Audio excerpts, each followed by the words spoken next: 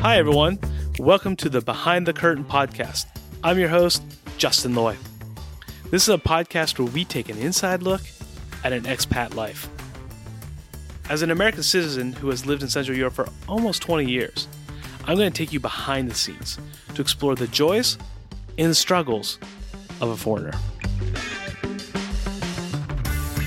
So, we're here with Terka Nidobova, my friend. Terka, tell me a little bit about where you're living. So I live in Norway. I moved there 2 years ago, 3 almost. And first I came there for this international program where I was gonna save up money and then travel, but that didn't work out. So now I just live there and I work in a hotel. I work with dogs. Wait a minute. I want to ask about the dogs thing. Tell me about your dogs. Like, you're living in Norway with these dogs. Can you explain to me a little bit about what type of dogs these are? So we have 9 of them, and it's huskies and malamutes, and they're like mainly sled dogs. Uh-huh. So we train them in the summer to pull some stuff, and in the winter we go skiing, we do dog sledding, just go for walks. So you're saying you do this dog sledding on snow? Yeah. Can you tell me one of your experiences about being on a dog sled? I mean, it's not a typical thing for people. Now, I remember the first time when I went, because we have this like a husky farm, or like not a farm, they're making like long tours, and that was the first time when I went dog sledding. And they were just offering it for free, like as the beginning of season, because we're like a business that was close by. So that was the first time, but back then you just like literally just stand on a sled and the dogs are doing whatever. Mm-hmm. But when we have our dogs, we went first time last year and we wanted to make it to this cottage that was 20 kilometers away. And I've never went on a sled like with our dogs before, and our dogs they're built difficult.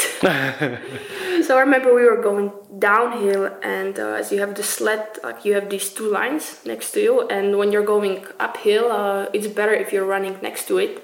Mm-hmm. And then we were going down, and I wanted to jump in, and I know that I just get my leg stuck in it, and I just turned all over. Wow! Landed on my face. Was very elegant. That's great.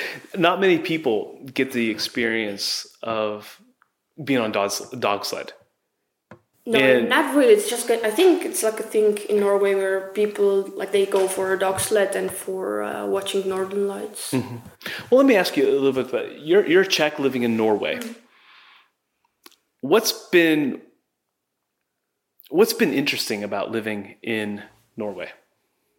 I think the first time, I still remember the first time when I came by plane and I was sitting in the window and I was just looking down and it was all woods. Completely, all of it. And yeah, I mean, then the thing is everything's super expensive, really expensive. So I wanted to buy some water at the airport. It cost me €8. Wow. Not even half a liter. And then I had some rubbish from food. I wanted to throw it away, and then in Czech you have 3 containers for recycling, and they had 6. Wow. Yeah, they were 6 at the airport at the train station where you would just expect 1 for everything, but they had 6. I was so confused where it goes, because it's for special carton boxes and different kinds of glass. And it's like culture shock, right? You get there and everything's. I mean, I was expecting the prices. I knew it's super expensive, but I think that was all that I researched about the country. I just knew it's expensive, and that was it. How long have you been there? I moved there August 2019, so 2.5 years. Yeah. So what for you, Terka, has been some of the biggest challenges that you've experienced? I was always used to be home, and I had my parents to take care of everything. I wasn't paying anything. I was just helping with some chores, and now I moved abroad. I had to fill up all of these papers for registration, for taxes, for health card, and different things. And I think the most complicated one was the tax one, because I'm really bad in math, really, really bad. And yeah, nothing happened. I think I did it right actually, but that was like the most challenging thing to like know what papers to fill and where to find them, where to bring it, and then schedule the appointments. I totally believe that, because in my experience, that is some of the hardest things, the bureaucracy of something. And you get these papers, and they will tell you in this special bureaucratic language, which is not normal language. And that can be quite challenging. Yeah, I know that like the biggest issue for me was the health card, because for that, like you need to prove that you're living there, that you're gonna stay there for some time. You need pay slips and copies of like different papers and registrations. And then I needed this tax card like to prove that I'm paying taxes there. And first of all, I couldn't find like any of my pay slips, so I couldn't count it. And then when I found it, I realized that okay, I found a pay slip, but it's in Norwegian, so. It took me a while like to realize like how much I'm paying and how much I'm getting to fill it up, and then I think I got the card after like 6 months.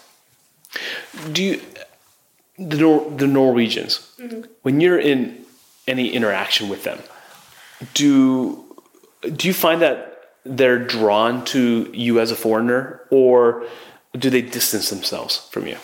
I don't think they will be drawn to me as such, because they don't know that I'm not Norwegian. So I think it's usually mostly when they start talking to me and I don't understand, so I have to admit that I'm sorry, I don't understand. And most of them, they actually apologize for talking Norwegian to me. So like, oh, I'm so sorry, I'll speak English. And then some of them, they ask like, where am I from, and why did I move, how long I'm there. Just last week, I met a guy who said that he was like 15 times in Czech Republic, in Nové Mesto, or Really? Yeah, the place where they were doing biathlon. And he said that I was training there, and I know this guy that's like representing Czech. He was super excited. Like I was in Ostrava, and there's like a really nice place to do skiing. I was like, okay. How would you say that your life in Norway, living a life as a foreigner, how has it changed you? How's living in Norway changed you as a person? I think I became more independent, because I didn't go there with like any friend or anyone from my family. So I was basically on my own from the very beginning. So I had to figure out how to do everything, like how to take care of the stuff that I need, like make some sort of schedule, and then do the work and figure out when I have free time what I'm gonna do. Would you recommend living like in Norway to other people? Would you recommend it to them? Yes. Why? Because to me it's a country where like you can literally be anyone and like from anywhere. Because there's a lot of people that are coming from abroad. There's, for example, a lot of Polish, a lot of people from Latvia or Lithuania. And I think for us it's easy to get a job like in hotels or anything, and then like Norway is having amazing landscapes. Now that you've spent time there, how do you see the world differently? I mean, do you see it different? How do you see the Czech Republic differently? I just noticed it. I was going by train a few days ago, and like I was listening to people like around me talking, and like everybody was complaining. Everybody was complaining so bad. From here in Czech. And it's like, oh, there's these people from abroad coming here, and they're doing this and that. And the thing is, in Norway, you can be like literally anyone. Mm. They like to have foreigners. Even though they're Norwegians, they're not open. Like it's hard to make Norwegian friends because they're like stuck in their little like ski clubs or like, some free time activities. But yeah, I think they're still more open than like the Czechs are. Mm-hmm. What do you like about Norwegians or their culture? They're like super into anything outdoor. Like what? Can you give me an example? Like the whole summer they're biking, or they have these roller skis. And like as soon as the snow melts, like you can see them out, like adults, old people, little children. And in the winter, like as soon as there's the first snow, everybody's out on the skis. Yeah. Like literally everyone. When I came to Norway, like, I couldn't do cross-country skiing. But I learned, that was like 2 years ago, and I'm still so sure that like a 3-year-old can like put me to shame pretty heavily. Do you have any good stories of cross-country skiing? Yeah, I mean, we just learned with my friend, and I mean, I was from Czech and she was from Greece, so the whole idea of like skiing was like new to us, like especially cross-country. And it was like 3 weeks when we like knew how to do it, and then she's like, "Oh, let's go to this hotel that's like 12 kilometers away." And the thing was like getting there it wasn't such a problem because there was light and everything. We had some coffee, hot chocolate and cake, and then we were coming back, and I didn't count on coming so late, so I didn't take a light. I didn't have a map or like literally anything. And it got so foggy that you couldn't see like 20 meters in front of you. Yeah. And we were just trying to make it back, like this another 12 kilometers to our place. And it was just so bad. We came to this giant crossing. There was like 6 roads you can go. And then like, I know that was the crossing because there was like a little building next to it, but I didn't know where we came from because you couldn't see the road. Mm-hmm. So we found there was a map, so we scratched the snow of it. And like I figured out which way we should go, but I still couldn't see the road. So I wanted to go like a little bit of downhill, and I thought there's the truck that's like cut and fresh and really good. And there was just this like a half meter of powder. So I just kind of fell in it, but we found the way back. We came back when it was like super dark. You must have been super tired too. Yeah, also it took us like 4 hours one way. Now, you were saying you were skiing with a colleague or a friend from Greece. Your situation, you were around a lot of people from different countries, correct? Is that Yes. If that's right? What did you learn about the world or life as a foreigner by being around so many different nations, people from different nations? I think I found out that a lot of people, they're trying to like stick to their culture, like with food, because we're always taking turns who's cooking. And you could always say when there was like a Spanish or Italian cooking, because they were doing like stuff from their home, and Spanish, they're used to put oil into salads. Mm-hmm. So there was one thing that you could always say, like, okay, it's a Spanish. If there was pasta, we had 2 Italians cooking pasta in the kitchen, and one was from north and one was from south. And they were fighting how to do the pasta the correct way, because both of them were doing it differently, and they wanted to do it the way that they're doing it at home.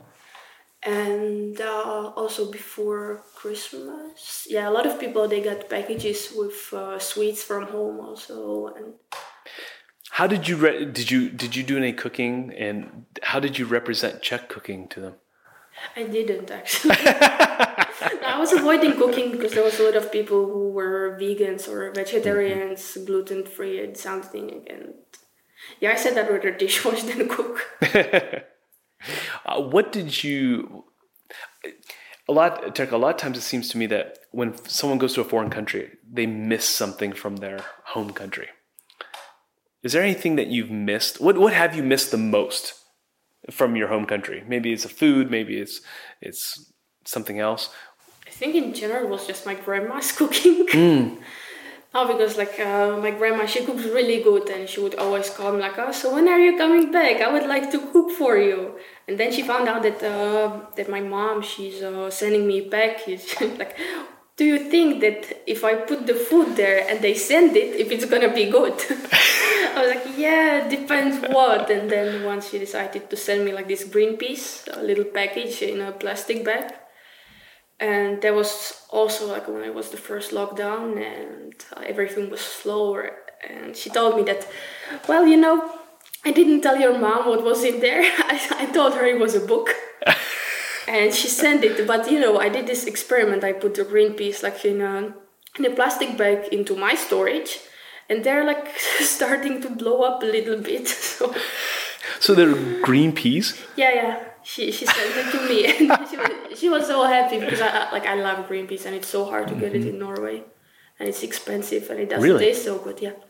What other types of things can't you get in Norway that you could get here? I mean, Norwegian as such, I think they're very careful what they have in their own markets. So you cannot find like much of fast foods. Like, you can find Burger King and McDonald's, for example, but you cannot find like KFC or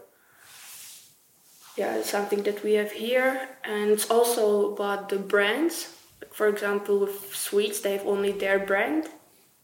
And if you want, I don't know, for example, Kit Kats, like I love Kit Kats, and you cannot find them in Norway. I actually just found them last week.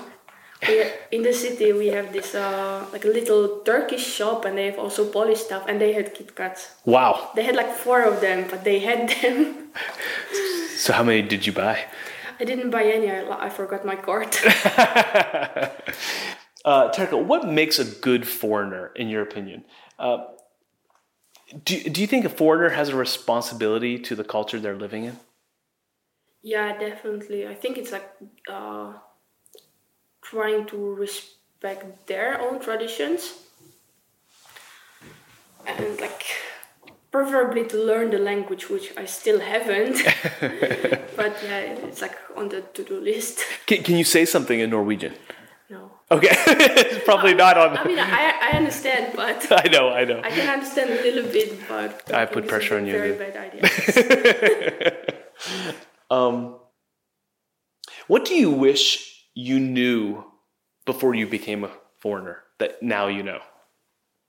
I don't think I would like wish to know anything, because I like the way that all of it happened, and I just had to figure it out on my own, and like it was surprising, and then I had to figure out like, okay, this is how they do it. Was there ever a time where you felt vulnerable as a foreigner, where you weren't sure about something, or there was a difficult situation? I mean, for me, it's always difficult when somebody comes and I cannot understand them, so I ask them to, like, if they wouldn't mind talking English. So that's always like, I feel so bad. And once we had these 3 guys and they came in, and I saw them signing. I was like, man, that cannot be good. And then they came, and like one of them, he could manage a little bit, but in Norwegian. So he was trying to order something, and I was like, okay, now I cannot even like explain them that I don't speak Norwegian and I don't understand. And I mean, we figured out that they want coffee. And at the time, our coffee machine was broken. So I had to explain them, like show them that, okay, like 10 minutes, I'll make you a coffee, like from the press or something. And they're like, oh, okay. I mean, they were so satisfied. They came again next day. That's good. That's a good sign. But it felt so bad at the beginning. It's like I couldn't explain them anything. I've always struggled sometimes with understanding. And there'll be times where a Czech is speaking a lot of slang, and I don't know what they're saying. And my first reaction is, yeah, like I fake like I know what I'm saying, or what I fake what I know what they're saying, and then sometimes I'll ask them to repeat it, but I always know I get one chance. You can't ask them to repeat it 2, 3, 4 times, or else. So sometimes I fake that I understand, which is embarrassing to me. Yeah, I also do that. And it actually works most of the times. It's true. It's like, for example, like people are ordering what they want. And they want, I don't know, like 4 items or 5. And I think I manage numbers from 1 to 10, but I always mistaken 2 of them. Which ones? I think it's 6 and 7. Mm-hmm. Yeah, I think it's 6 and 7.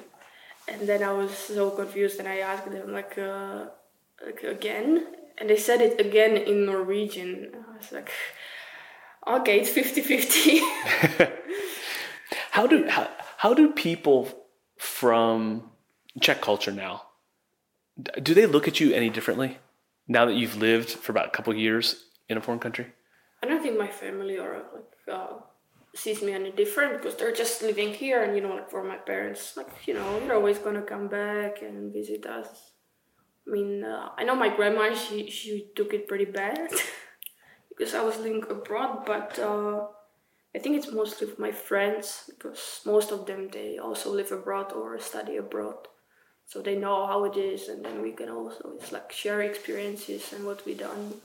You seem particularly close with your grandmother. Yes. Do you think she'll ever come visit?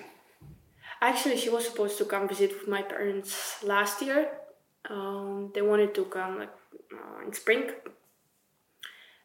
And they we planned the date and when they're gonna come and how. And then my grandma's like, well, I should get a passport. So she actually got her passport done. She's never had a passport in 75 years.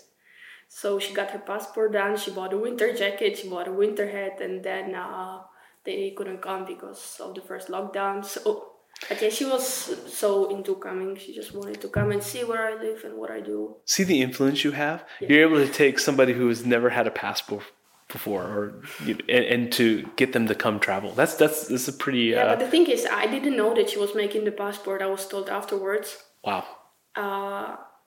But the thing is, you don't need passport to go to Norway. Just an ID is enough. But it's cool that she actually did it. Yeah, I got a passport, and she was so proud. That's cool. She should be proud. She should be proud. She should be proud. A couple more questions. You've spent most of your time in Norway during the COVID pandemic. And I don't want to spend a lot of time talking about COVID or anything, but what type of challenges did that bring to you?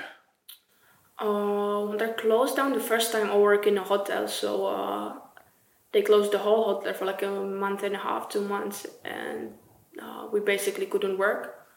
So we didn't have any money, how to pay rent and so on, so we had to find a job.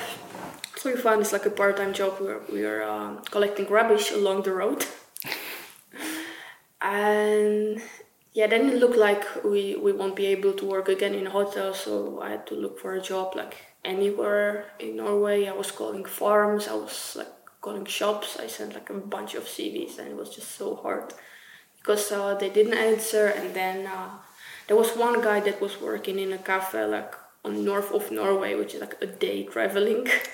And he seemed quite interesting that, we're running this little cafe, and do you think you could manage to live here? I was well, because it was also at the time when it's getting really dark, so it's dark most of the time up there.